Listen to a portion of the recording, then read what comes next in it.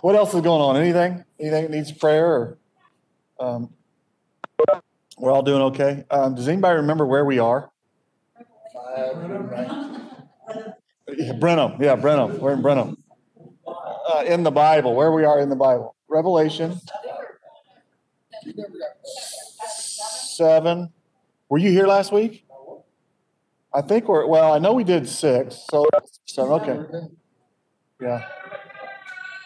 Chapter 7. Chapter 7. Good deal. Okay. Just ignore the photographer. Act normal unless she tells you to pose. So anyway.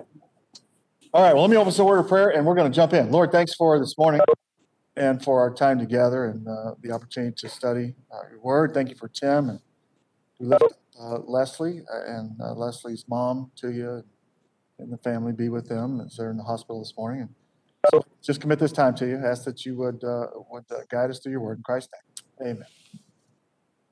Okay, we are in Revelation chapter 7. We're in 7. Okay. So what? Really quick, maybe I'll look up and Thank you. Just ignore her, and then she takes over the class. Yeah. See how that works? Yeah. Just act normal. Real quick, go back over. Yeah. Pretend like he said something worth listening to. Yeah. Pretend. All right. Talk to me. Revelation. What's going on in Revelation? Okay. Generally, the book. What's the book about? 70th week of Daniel. All the book is about the 70th week of Daniel? 4 through 19, through the return of Christ. Yeah. So how's the books broken out? How's it divided? Yeah, 119, the things which were, the things which are, the things which will take place after these things, right? So chapter 1, the things which you have seen, the things which are, chapters 2 and chapters 3. That's the letters to the 7 churches. And then the things that will take place after these things is 4 through really the rest of the book, but the 70th week concerns 70th week. What does that mean? Talk to me. I forgot what that means. 7-year period of the tribulation comes from what book? Daniel. Yeah, Daniel chapter 9. Why is it 70 sevens? The 70th 7. Remember?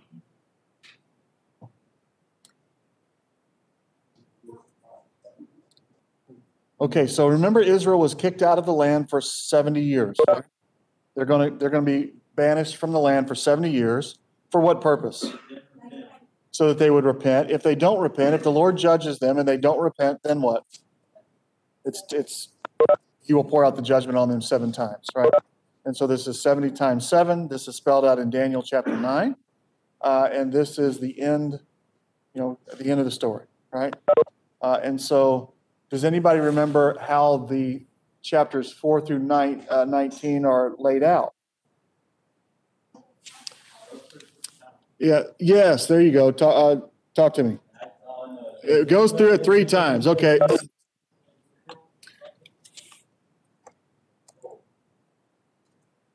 All right, let's pull up biblical story here. This is our notes for the seminary. I had to listen to Dr. Bayless yesterday explain his book to the class. I called him to say, "Hey, how you doing? And he went on for a half hour about his book. That's free, by the way. It just walks you through the story of the Bible. He would say, don't read that instead of your Bible, but it's certainly a good way to understand the general flow of the Bible. In these notes, if you go down here to the book of Revelation, right, and you go to overview charts, or let's say overview charts. Let's look at this. Okay, so this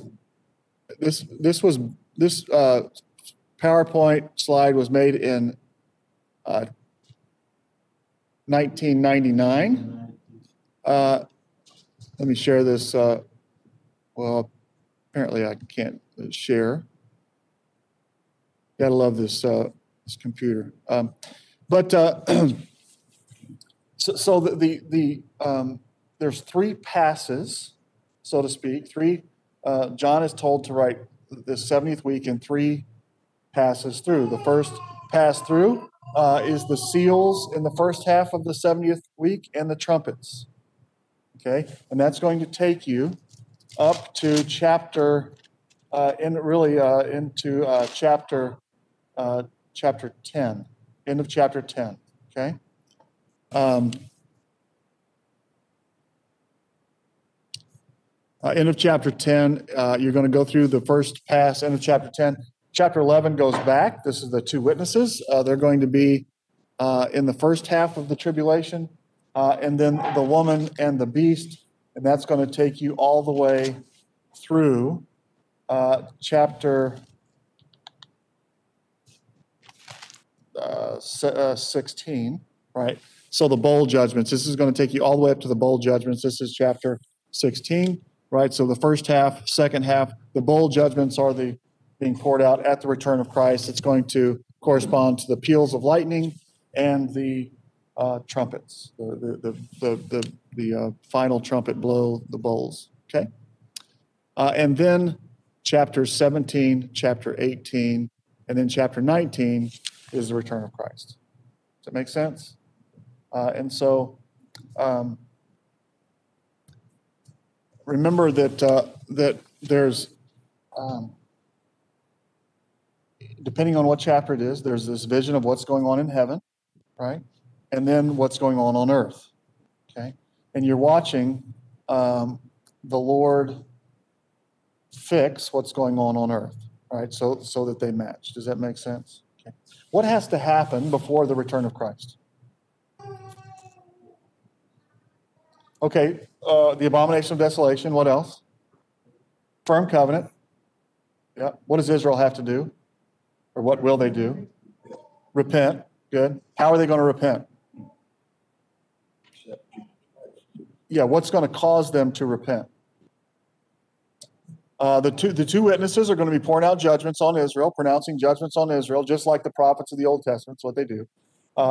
They call them back to covenant, right? So the prophets in the Old Testament, Isaiah, Jeremiah, Ezekiel, Daniel, all those guys, along with the prophets that show up in the story, Elijah, Elisha, they're doing the same thing. They are covenant enforcers. In other words, they show up and they say, you're going to get it. You better repent or you're going to get it. Right? What are they going to get? The judgment that is promised in the covenant, right? The curses, war, famine, death, Gentile nations coming against them, and all this stuff, right? And then when they don't repent and they get judged, then the prophet says, "Told you so," right? Question.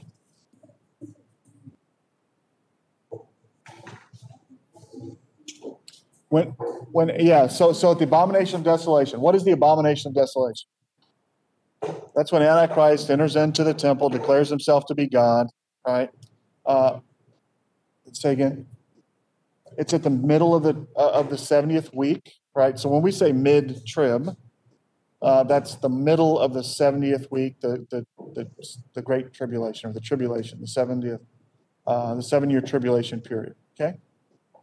So if you understand the basic outline, then you're just kind of populating the template, so to speak. You've got the firm covenant, right, where Israel enters into a covenant with Antichrist, and then these judgments that are poured out on Israel to get them to repent, abomination of desolation, and the return of Christ. Those are kind of your three markers, right? Firm covenant, abomination of desolation, return of Christ.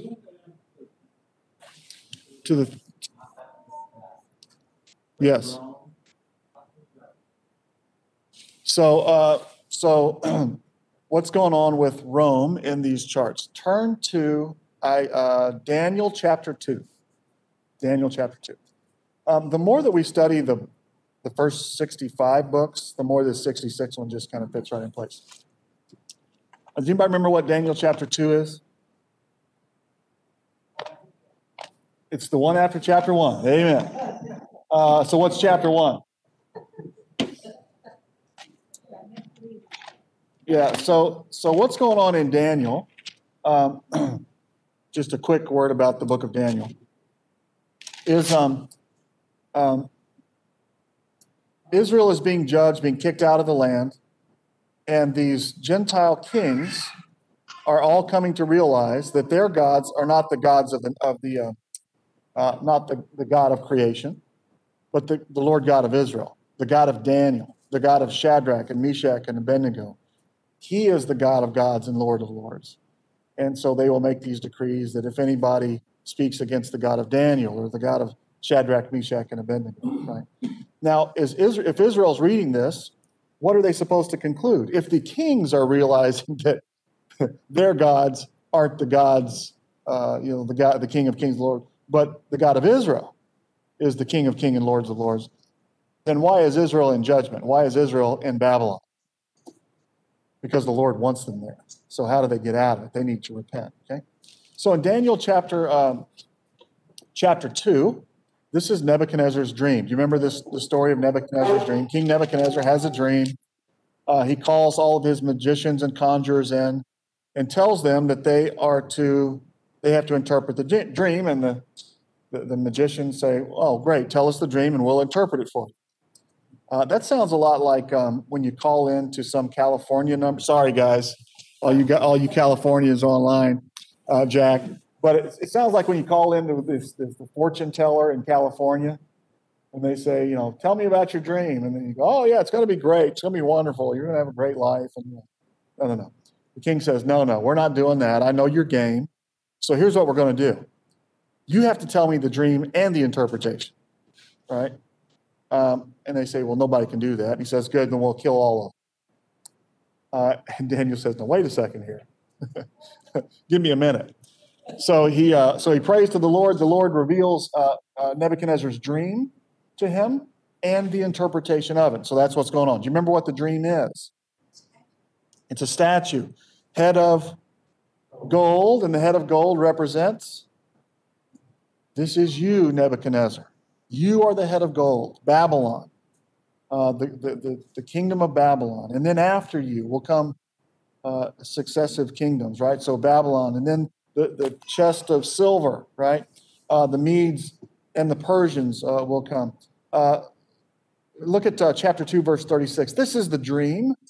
Now we will tell you the interpretation. You, king, are the King of kings, whom the God of heaven has given the kingdom, the power, the strength, and the glory. And wherever the sons of men dwell, and the beasts of the field or the birds of the sky, he has given into your hand and has caused you to rule over all of them. You are the head of gold. And after you will arise another kingdom inferior to you, then another, a third, a kingdom of bronze, which will rule over the earth. And then there will be a fourth kingdom, strong as iron, insomuch as iron crushes all and shatters all things. So, like iron that breaks into pieces, so it will crush and break into pieces. And in that you saw the feet and the toes, partly of potter's clay and partly of iron. It will be a divided kingdom, but it will have the toughness of iron, insomuch as you saw iron mixed with clay. And the toes of the feet were partly of iron and partly of pottery. And some of the kingdom will be strong and some of it will be brittle. And in that you saw the iron mixed with common clay, they will combine with one another in the seed of men. But they will not adhere to one another, even as iron does not combine with pottery. In the days of those kings, okay, so let's stop there. So the head of gold, king of Babylon, this is Babylon, the kingdom of Babylon. Then the silver, the Medes and the Persians, right? And then the bronze was Greece, and then the iron was Rome, okay? And the remnant, or the remainder of the Roman Empire is portrayed as iron mixed with clay. Okay, now, why are these things inferior to the next? Okay, well, you see this play out throughout the book of Daniel. Whatever King Nebuchadnezzar says, it goes, right? After this is the law of the Medes and the Persians. What's different about the law of the Medes and the Persians? Even the king has to obey the decrees, right?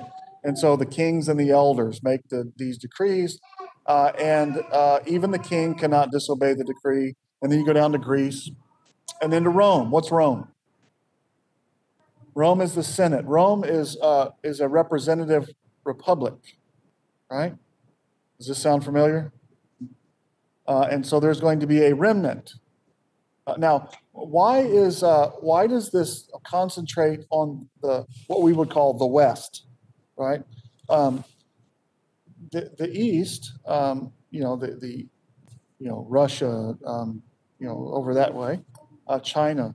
Why is that not included in the government? Because we're talking about the nations that will rule over the promised land. Okay, and so these are the kingdoms that will rule over the promised land. So here we are today, and the nations that have authority and defend Israel still representative republics, right? So that's the remnant of Rome. That's what we're talking about in this chart here. Okay. Insomuch as you saw iron mixed with clay, verse 43, verse 44. In those days, in the days of those kings, verse 44, the God of heaven will set up a kingdom which will never be destroyed. What is that?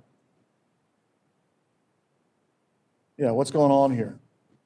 And that kingdom will not be left for another people. It will crush and put to an end all of these kingdoms, but it will itself endure forever. Insomuch as you saw that a stone was cut out of a mountain without hands, and it crushed the iron and the bronze and the clay and the silver and the gold. The great God has made known to the king what will take place in the future.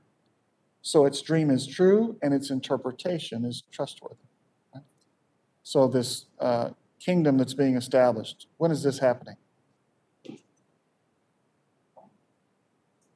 Well, the kingdom being established is being established right now. In other words, the invitations into the kingdom are going on right now, and it will not be left to another people, right?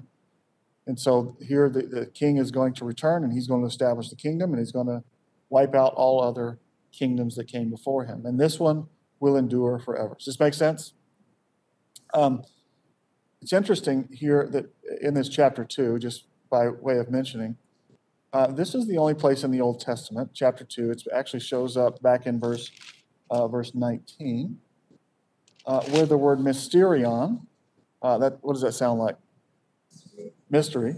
Mysterion, this is the Septuagint translation, shows up here, right? That God has made known to Daniel the mystery of the kingdom. Okay? In the Gospels, this word and this language shows back up in Matthew chapter 13. And in all of the synoptics, do you know what I mean by synoptic Gospels? These are Matthew, Mark, and Luke. They tell the same story, use the same language. John's a little bit different. Okay, so we call those the synoptic Gospels.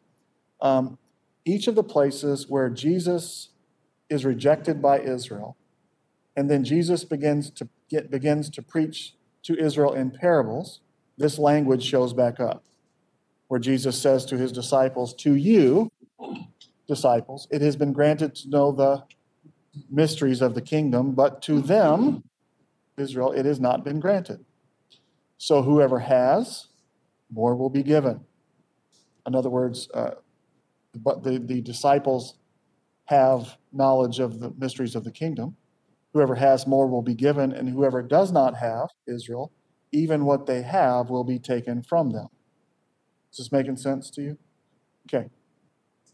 So the what's left of this is why the Bible is to me. I remember thinking, and I hear people say, "Well, when you go to seminary, or the more you study the Bible, your faith is you start to question your faith." That was not my experience at all. At all. Everything from the creation account through through the Old Testament prophecies, through the Gospels.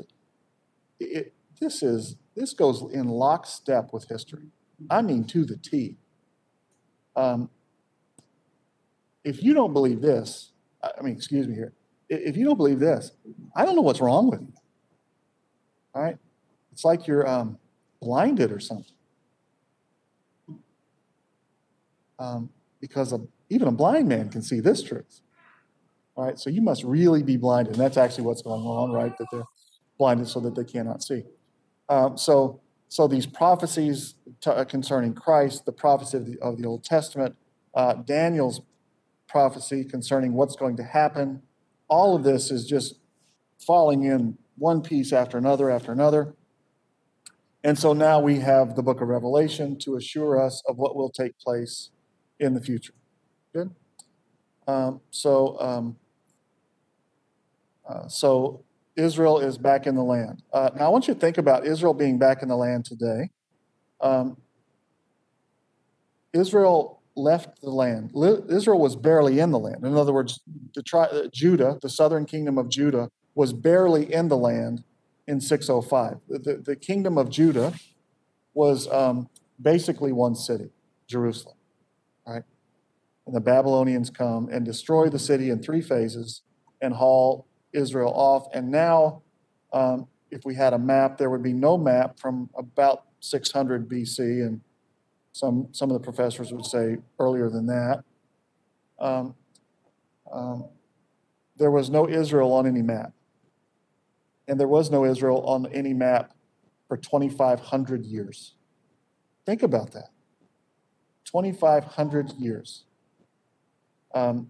America's been around for how long? Yeah, 10 times longer than America has existed. Israel was not on the map. And now they're back in the land. And they are ready to rebuild the temple, right? So there's a lot of things that are happening. So people will ask me, are we in the last days? I say, well, yes, we're in the last days, because the Bible, that's how the Bible presents it, that we are, quote, in the last days, right? But are we heading towards the tribulation? I say, well, I don't know about that, but we're closer than we've ever been. How about that? Right? Right? We're getting close. We're closer than we've ever been. And so the first thing that's going to happen is the firm covenant, apostasia, Paul calls it, the apostasia, 2 Thessalonians chapter 2, verses 4 and following. Then the abomination of desolation, and then the return of Christ. Right? So, all right. So that's the Rome. That's what's going on with the Rome. Right? Good. Good. Other questions? Doing okay? All right.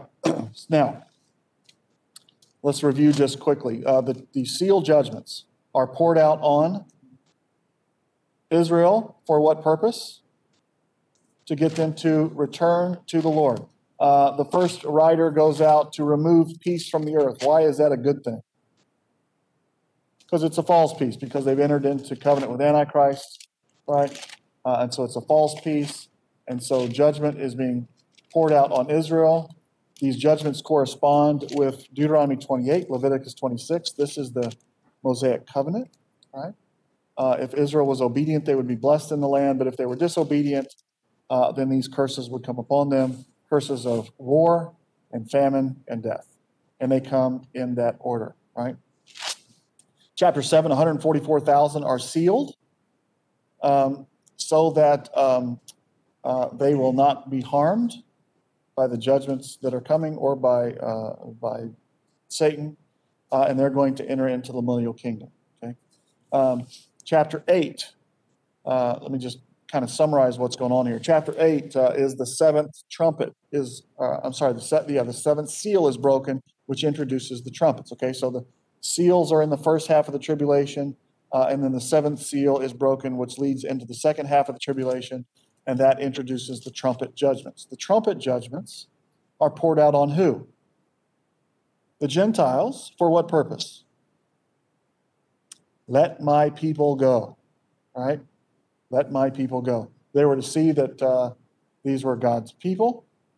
He was judging them, and they needed to let Israel go and to repent, right? So this is going to take you through up to the sixth trumpet, which is at the end of chapter 9. And then there is this little book, right, that we'll talk about. He is told to take and eat this little book. And then 10, 11, John is told he must go back and prophesy again. Question? So back to chapter 7, Yes. where 144 is sealed, but then in verse 14, and of course they sing salvation from God. And then in 14 it said, my Lord, who are these? And he said, you know, these are the ones who come out of the great tribulation.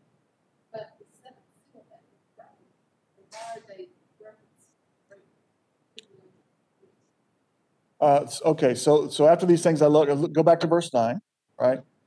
So the there are 12,000 sealed from each of the 12 tribes. This is 1 through 8, right? Or I guess 4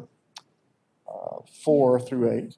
And after these things, I look and behold a great multitude, which no one could count, every nation and all the tribes and all the peoples and all the tongues, standing before the throne and before the Lamb, clothed in white robes and palm branches in their hands. And they cried out in a loud voice, saying, salvation to our God who sits on the throne and to the Lamb. And all the angels were standing around the throne and around the elders and the four living creatures. And they fell down on their faces before the throne and worshiped God, saying, Amen.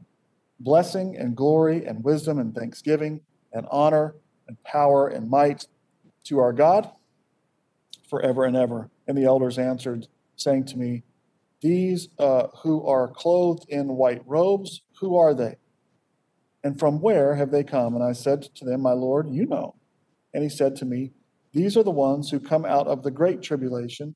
They have been washed with robes and made them white in the blood of the Lamb. For this reason, they are before the throne, and they serve him day and night in his temple. And he who sits on the throne shall spread his tabernacle over them. They shall hunger no more, neither shall they thirst any more, neither shall the sun beat down on them or any heat. For the Lamb in the center of the throne shall be their shepherd, and will guide them to springs of water of life. See, this is looking for when does this guide them to springs of water for life? When does that happen? And wipe away every tear from their eyes. That's not going to be until the new heavens and new earth, right? Okay. And so what you're seeing is these 144,000 who are sealed, and then you're seeing all these others that are going to be, they're going to die in the Great Tribulation. So it's a glance forward into this Great Tribulation, right? So saying this is what's going to happen. Okay. Then the seventh seal was broken, and there was silence for about half an hour, right?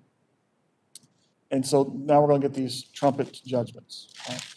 So we've looked into the 70th into the Great Tribulation in the last 3.5 weeks, and this is going to the seventh seal is going to lead us right into this, what's going to happen in the last 3.5 years, the Great Tribulation. Okay?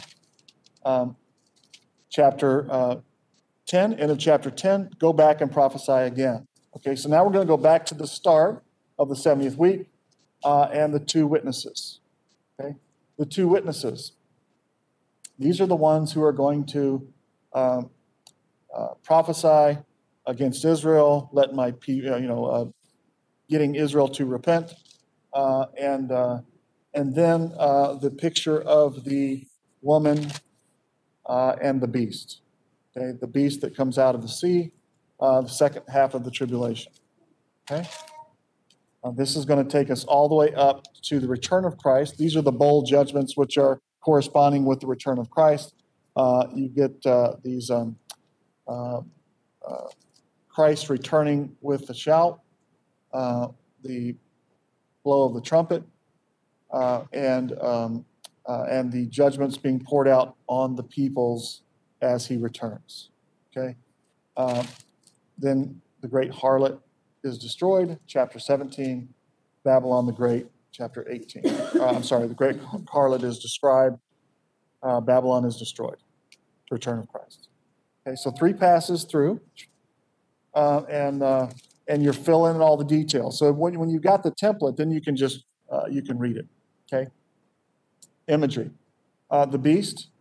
Who's the beast? How do you know the beast is Satan? Because it says so. Yeah. Chapter 12, right? The beast, the serpent of old, the dragon, okay? Satan. Chapter 12. This is 12, 8? Following. 7, 8, 9. The great dragon who was thrown down, the serpent of old who is called Satan and the devil. Right? And so this is the Nakash, the serpent who was in the garden. The sea. What's the sea? What's the significance of the sea? It's where Satan. Yeah, y'all are doing good. What do you need me to? Y'all do. Would you? Yeah, we do this. Yeah, do this twice a week. Yeah, for the guys who are in men's Bible study, do it twice a week. Good. So I feel like we're in pretty good shape here. You got it put together pretty good in your mind. What's going to happen? How things are going to progress? The return of Christ. So Christ returns, wipes out everyone who opposes him. Vengeance is mine; I will repay, says the Lord. And then what happens? Let's see how far we can go into this. Then what happens? He returns, wipes out all who oppose him, and then does what? Before he sets up a new kingdom, look at chapter 19. I saw, 19:19, I saw the beast and the kings of the earth and the armies assembled to make war against him who sat on the horse and against his army. And the beast was seized, and with him the false prophet, who performed the signs in his presence, by which he deceived those who received the mark of the beast and those who worshiped the image. And they were thrown alive into the lake of fire, which burns with brimstone, and the rest were killed with the sword which came from the mouth of him who sat on the horse, and all the birds of the air were filled with their flesh. Then what happens? Chapter 20. I saw the angel coming down from heaven, having the keys to the abyss and a great chain in his hand, and he laid hold of the dragon, the serpent of old, the devil and Satan, in case you missed who that was. And he bound him for 1,000 years and threw him into the abyss and shut it and sealed over it. He should not deceive the nations any longer until the 1,000 years were completed. And after these things, he must be released for a short time. So he is bound for 1,000 years. The saints reign with Christ for 1,000 years. And then when the 1,000 years are completed, verse 7, Satan will be released from prison so that he might deceive the nations, which are in the 4 corners of the earth, Gog and Magog, gathered to war. And the number of them is like the sands of the seashore. Right? Then the devil who deceived them was thrown into the lake of fire and brimstone, and the beast and the false prophet are seized also, and they were tormented day and night. And I saw the great white throne, judgment. Okay, what's the great white throne judgment?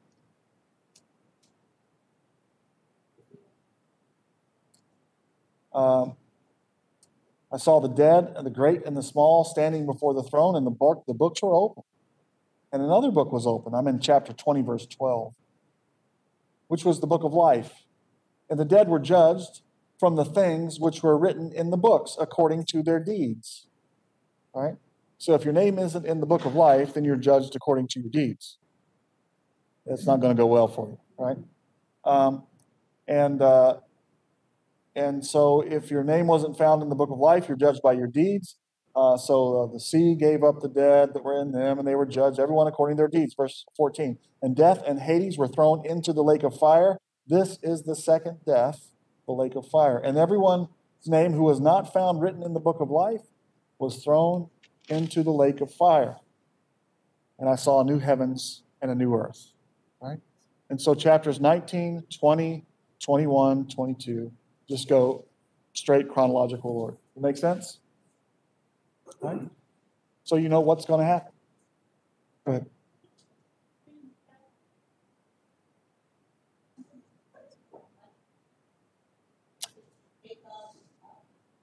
So the 1,000 years. So go back to chapter 20, verse 4. Saw the thrones, and they sat upon them, and judgment was given to them. And I saw the souls of those who had been beheaded because of the testimony of Jesus and because of the word of God, and those who had not worshipped the beast or his image, or had not received the mark on their forehead or upon their hand. Let me come back to that. They came to life and reigned with Christ for 1,000 years. The rest of the dead did not come to life until after the 1,000 years.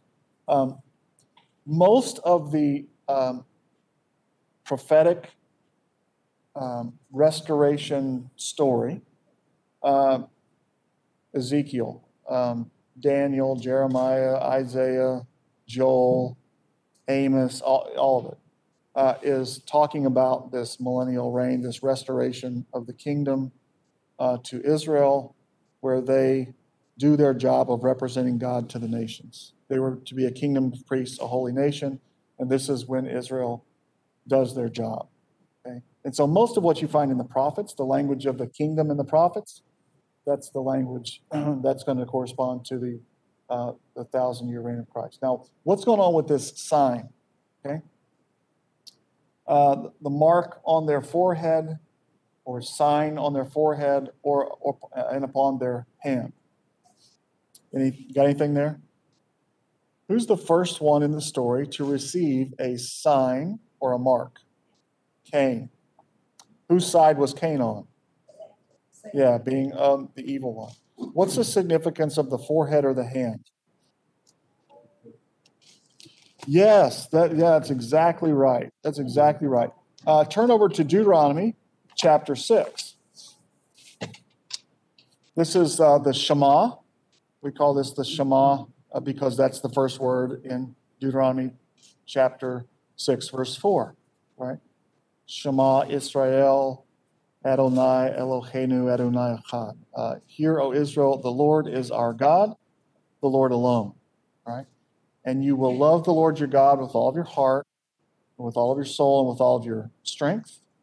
And these words which I am commanding you today shall be on your heart, and you shall teach them diligently to your sons as you and talk of them when you sit, and when you walk, and when you lie down, and when you rise up.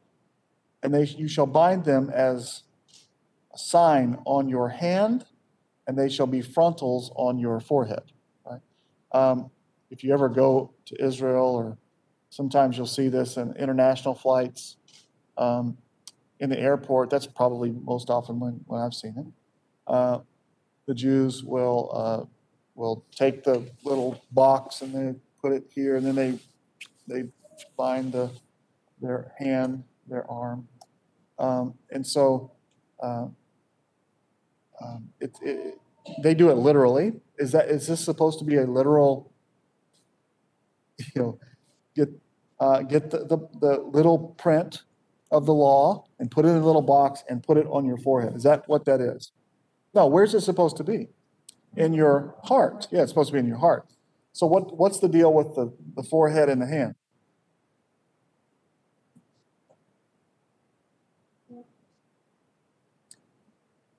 Okay, good. It's exactly right. Say that louder. Yeah, it's where you think. So it is. So this, what fills the heart is to come out of the mouth, everything that you speak, everything that you think about, and everything that you put your hand to do, right? And how's that going for you? Well, it's not going too great for me. All right? But I'm just saying, this is how it's supposed to work, right? Yeah, maybe I need one of those little things to... Yes. Chapter 20 of Revelation, chapter 21, verse 8, where it talks about the second death. Yes.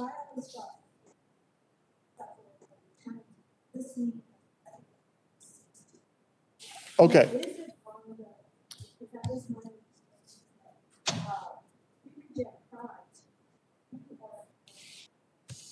I think we're holding. Yes.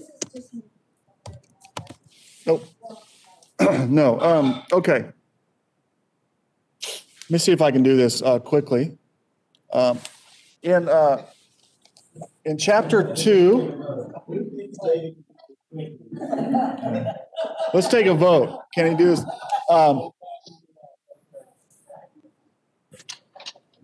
The word for death in the Old Testament is the word mot, right? Mot, the word for death in the Old Testament is mot. In the day that you eat of it, you will surely die, right? And so if we do a search in the Old Testament, and I've done this several times, the word for death shows up over 1,000 times in the Old Testament.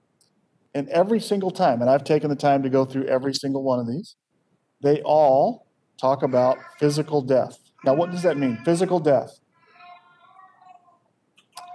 Okay, let me draw. Let me do my little.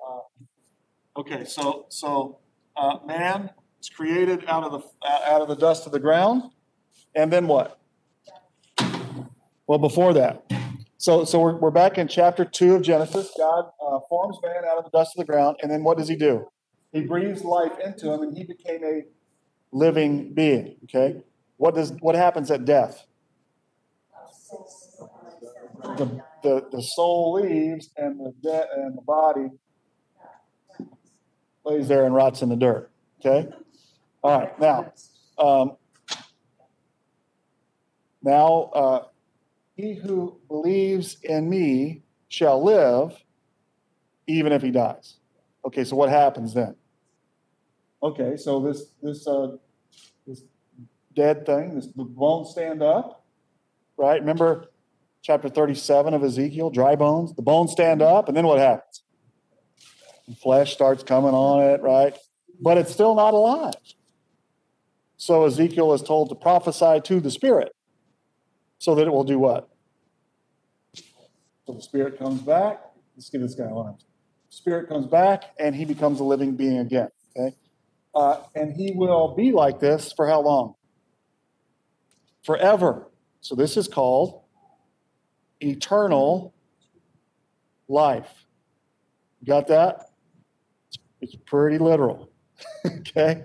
Now, will every body be resurrected? Yes. What happens to those who name is not found written in the book of life? All right? They die again. They're separated from the body.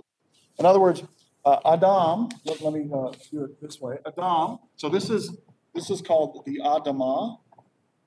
This is the ground, and Adam was raised up out of the Adamah. So this is Adam. Okay. Adam was raised up out of the Adamah, but dust you are, and dust you will return. Okay. And so Adam goes back to the dirt. In the new heavens and the new earth, the new Adam will live on the new earth.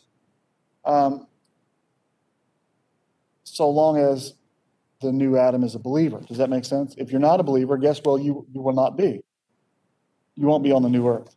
Does that mean that you cease to exist? No.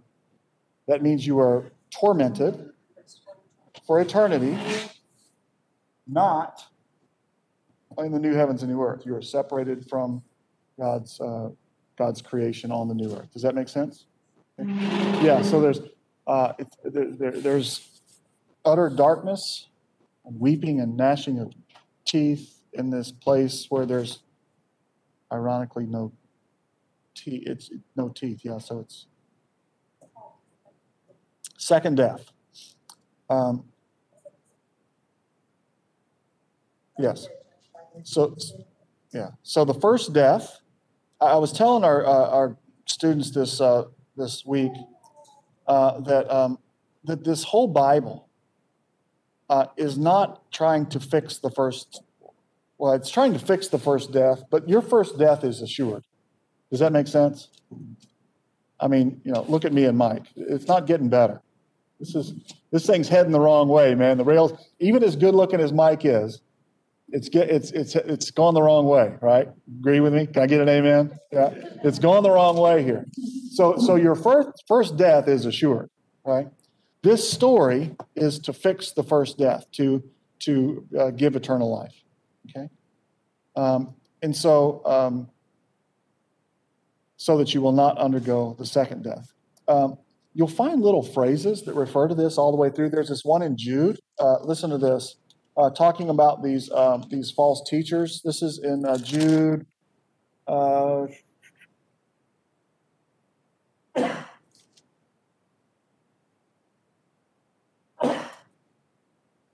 me see if I can find this. Here we are.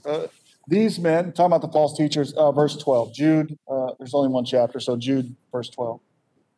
These men are those who are hidden reefs in your love feasts, when they feast with you without fear, caring for themselves, clouds without water, carried along by the winds, autumn trees without fruit, doubly dead, uprooted, doubly dead. They're going to die the first time and they're going to die the second. They are doubly dead. You're dead, right? You don't want to be dead. You're dead. You want to be dead alive, right? I mean, literally, you are dead alive right now. If you have faith in Christ, you have the indwelling Holy Spirit, you are dead alive. You're a dead man walking with the assurance of life. John uses it. They will not undergo the second death. No, John uses it. They will not undergo the second death. What you trying to stump the chump for? What is this? The stump the chump? It's not good. All right, we good? Everybody. So this is pretty straightforward. All right. So we can go through the if we want to, we can go through the details of blow by blow. We can talk about the locusts that come out of the abyss. Are they literal locusts? Are they, I don't know. I can't help you. He's saying that the mark is not the physical mark.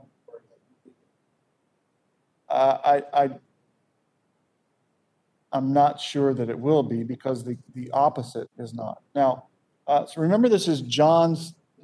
So good question. So let me explain this. So John, in his gospel and in his letters, uses a ton of the imagery from Moses. Okay, what was from the beginning, what we have heard. So turn over. Let me see how I can do this. So turn over to chapter 3 of 1 John. 1 John chapter 3.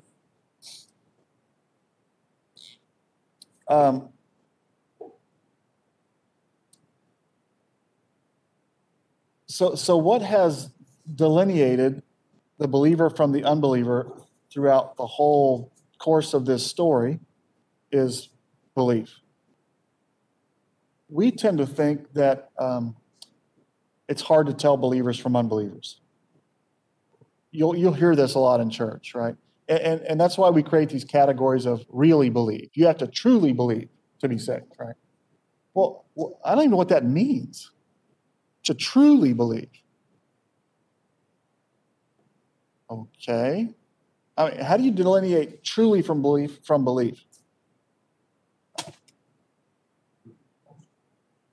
Truly, which means what?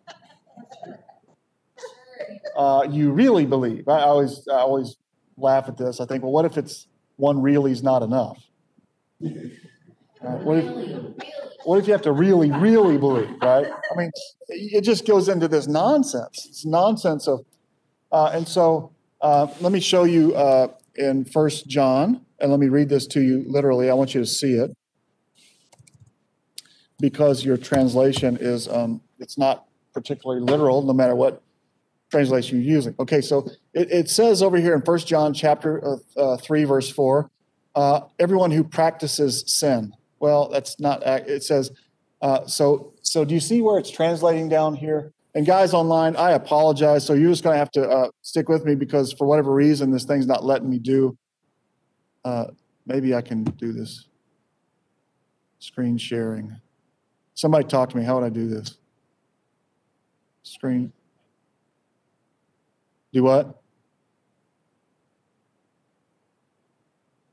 I need to click these over here to allow it to screen share. Screen share, accessibility. Use password. Working on it. Okay, here we go. Screen recording.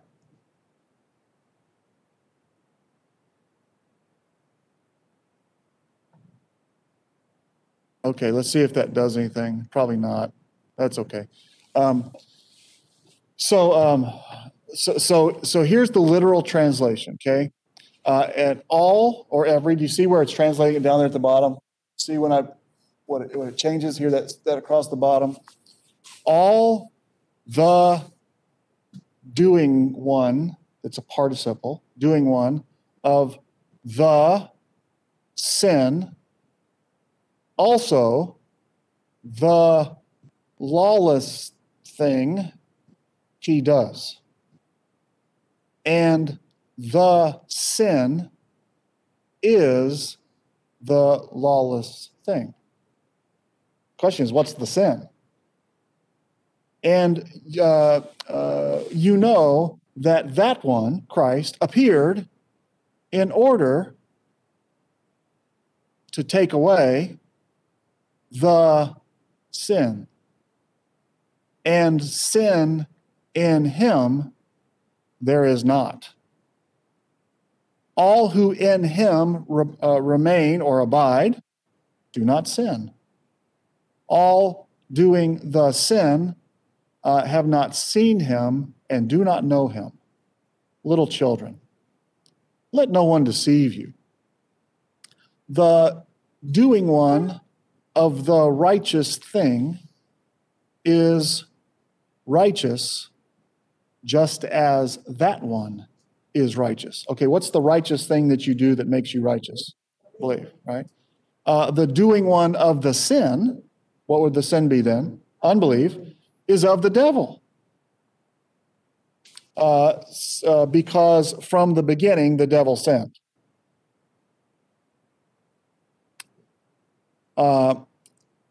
For unto this, the Son of God appeared in order to loose or destroy or remove the works of the devil. All who are begotten of God, sin he does not do. Why? Because you believe in Christ. Because his seed abides in him and he is not able to sin, since he is begotten from God. And this is the one, okay? In this, the children of God and the children of the devil it's visible, it's evident, it's obvious. Why is it obvious? The children of God and the children of the devil are obvious. What actions? What actions? Belief. It's not so actions like drinking and smoking and bowling and dancing.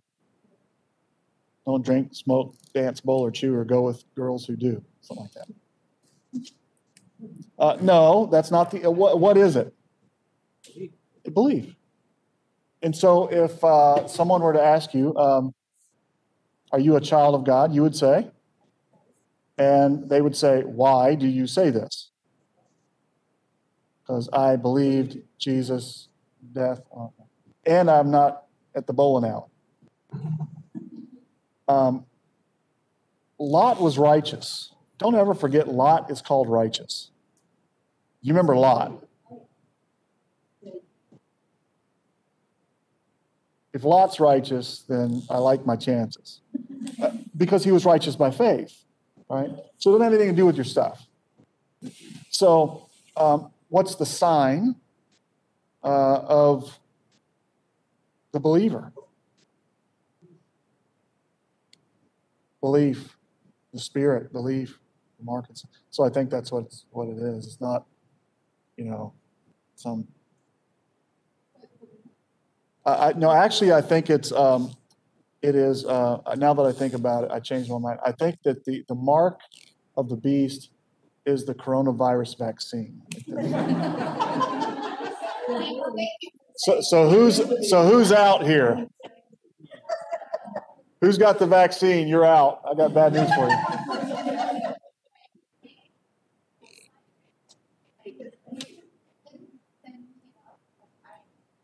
It was a sign or a mark, but we don't know what that was. And then, yeah, so it's hard to determine what's going on with that, yeah. Yeah, and Cain, What about the fact that the views in there, the flesh, the symbolism that is supposed to be spiritual and put it a physical symbol, wouldn't that also perhaps go along with the mark of the beast? Like the copy of that symbol? Well, so the word there for mark, and then it's used image. They worshipped his image, and so image is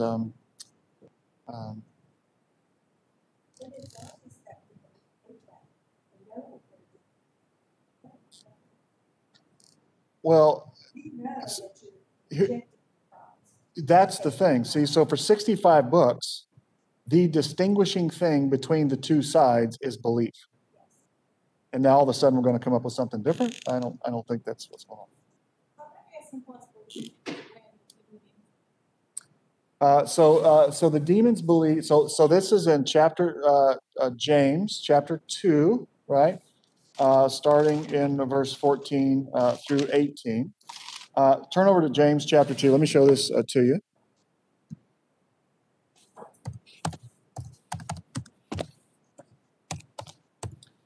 Okay, so in James chapter 2, verse 14,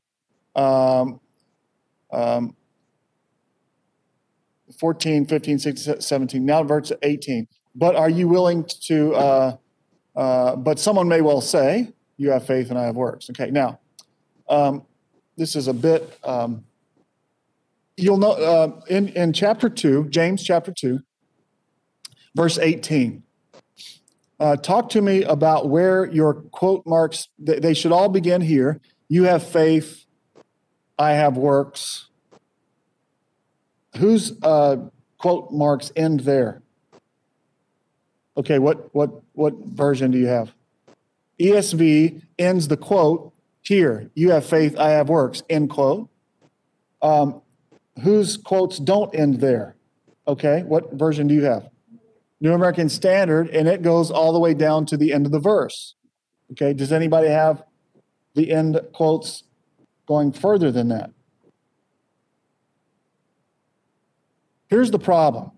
There are words in the Greek, Allah, but so Greek doesn't have quote marks. Okay, the way that they designated a change in the speaker's voice is by putting certain word markers in there. But this is a conjunction, okay?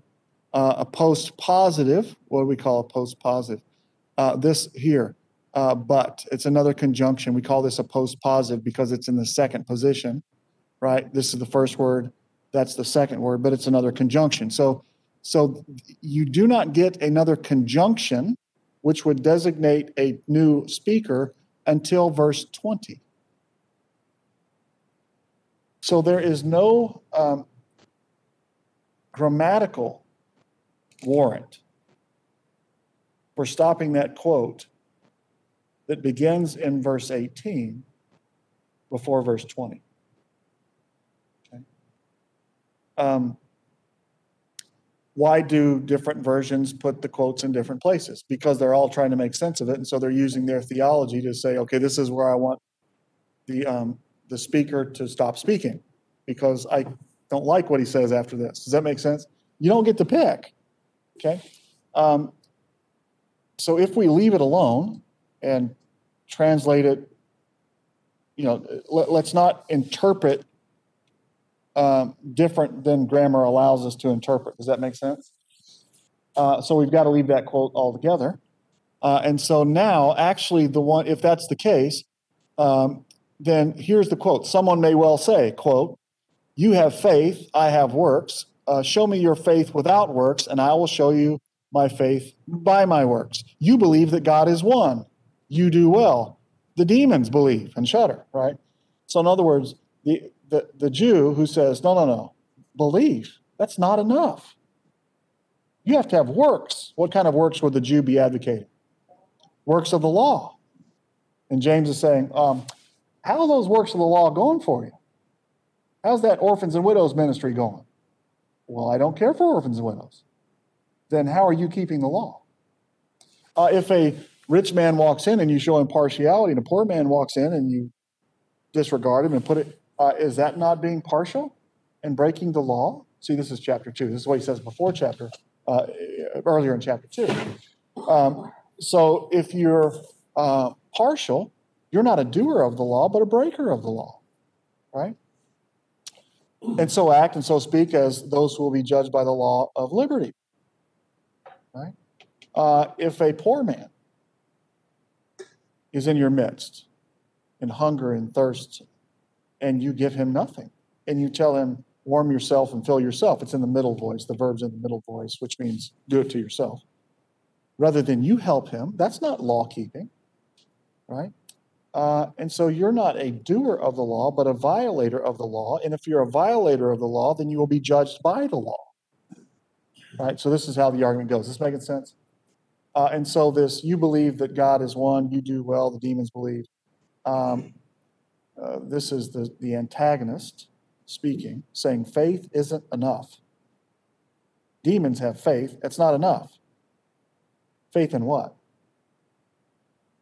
It's the content of your faith. So what's the content of your faith that makes it different than the demons believe?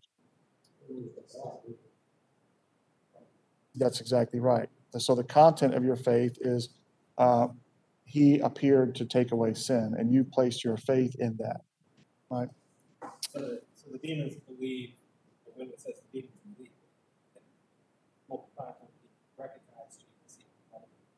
Absolutely. They're basically, it's just saying that demons know God and know who Jesus is, but demons still don't believe that they're going to lose Christ. Demons still believe they can be on the wrong side. Redemption is not for the demons. Right, but. Yes, so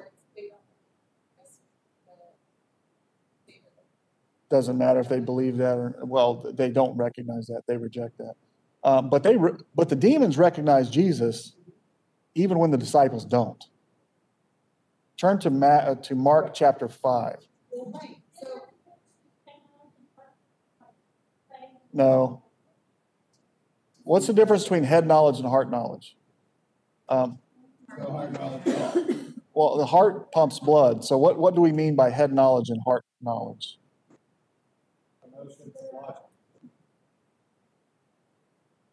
Go ahead.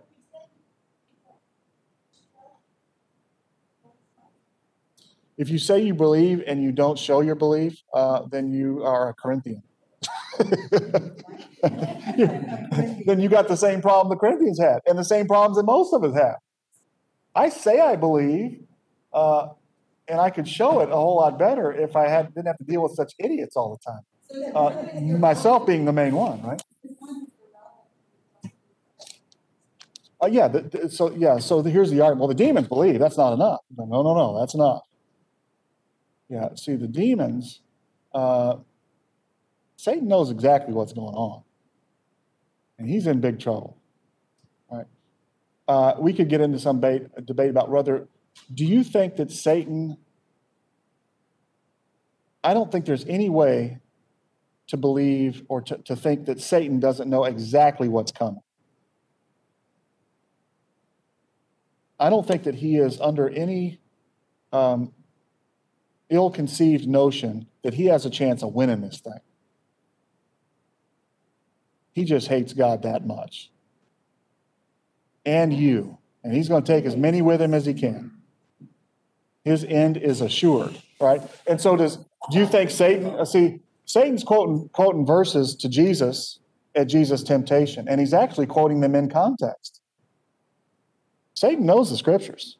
He just rejects it, right? The Pharisees knew the scriptures. They knew the scriptures concerning Jesus. They just rejected that he was the one who would give them eternal life. Does that make sense?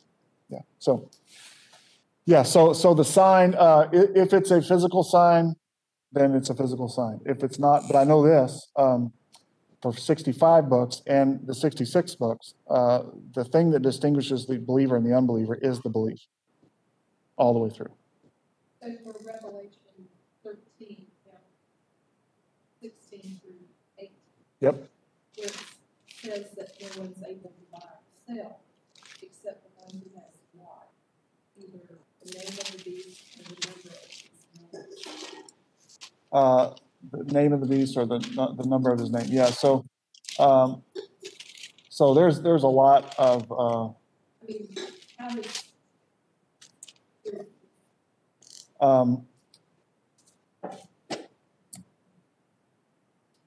Chapter 13, verses. Say it again. Where are you? like 15 through.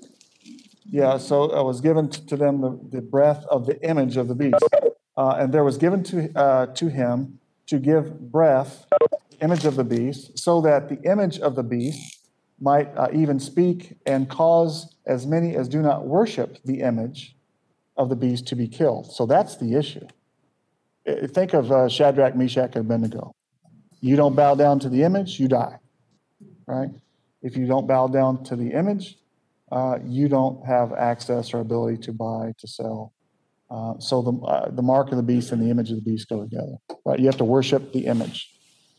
If you don't worship the image, you're out. It's still, there's an actual mark, and really 16.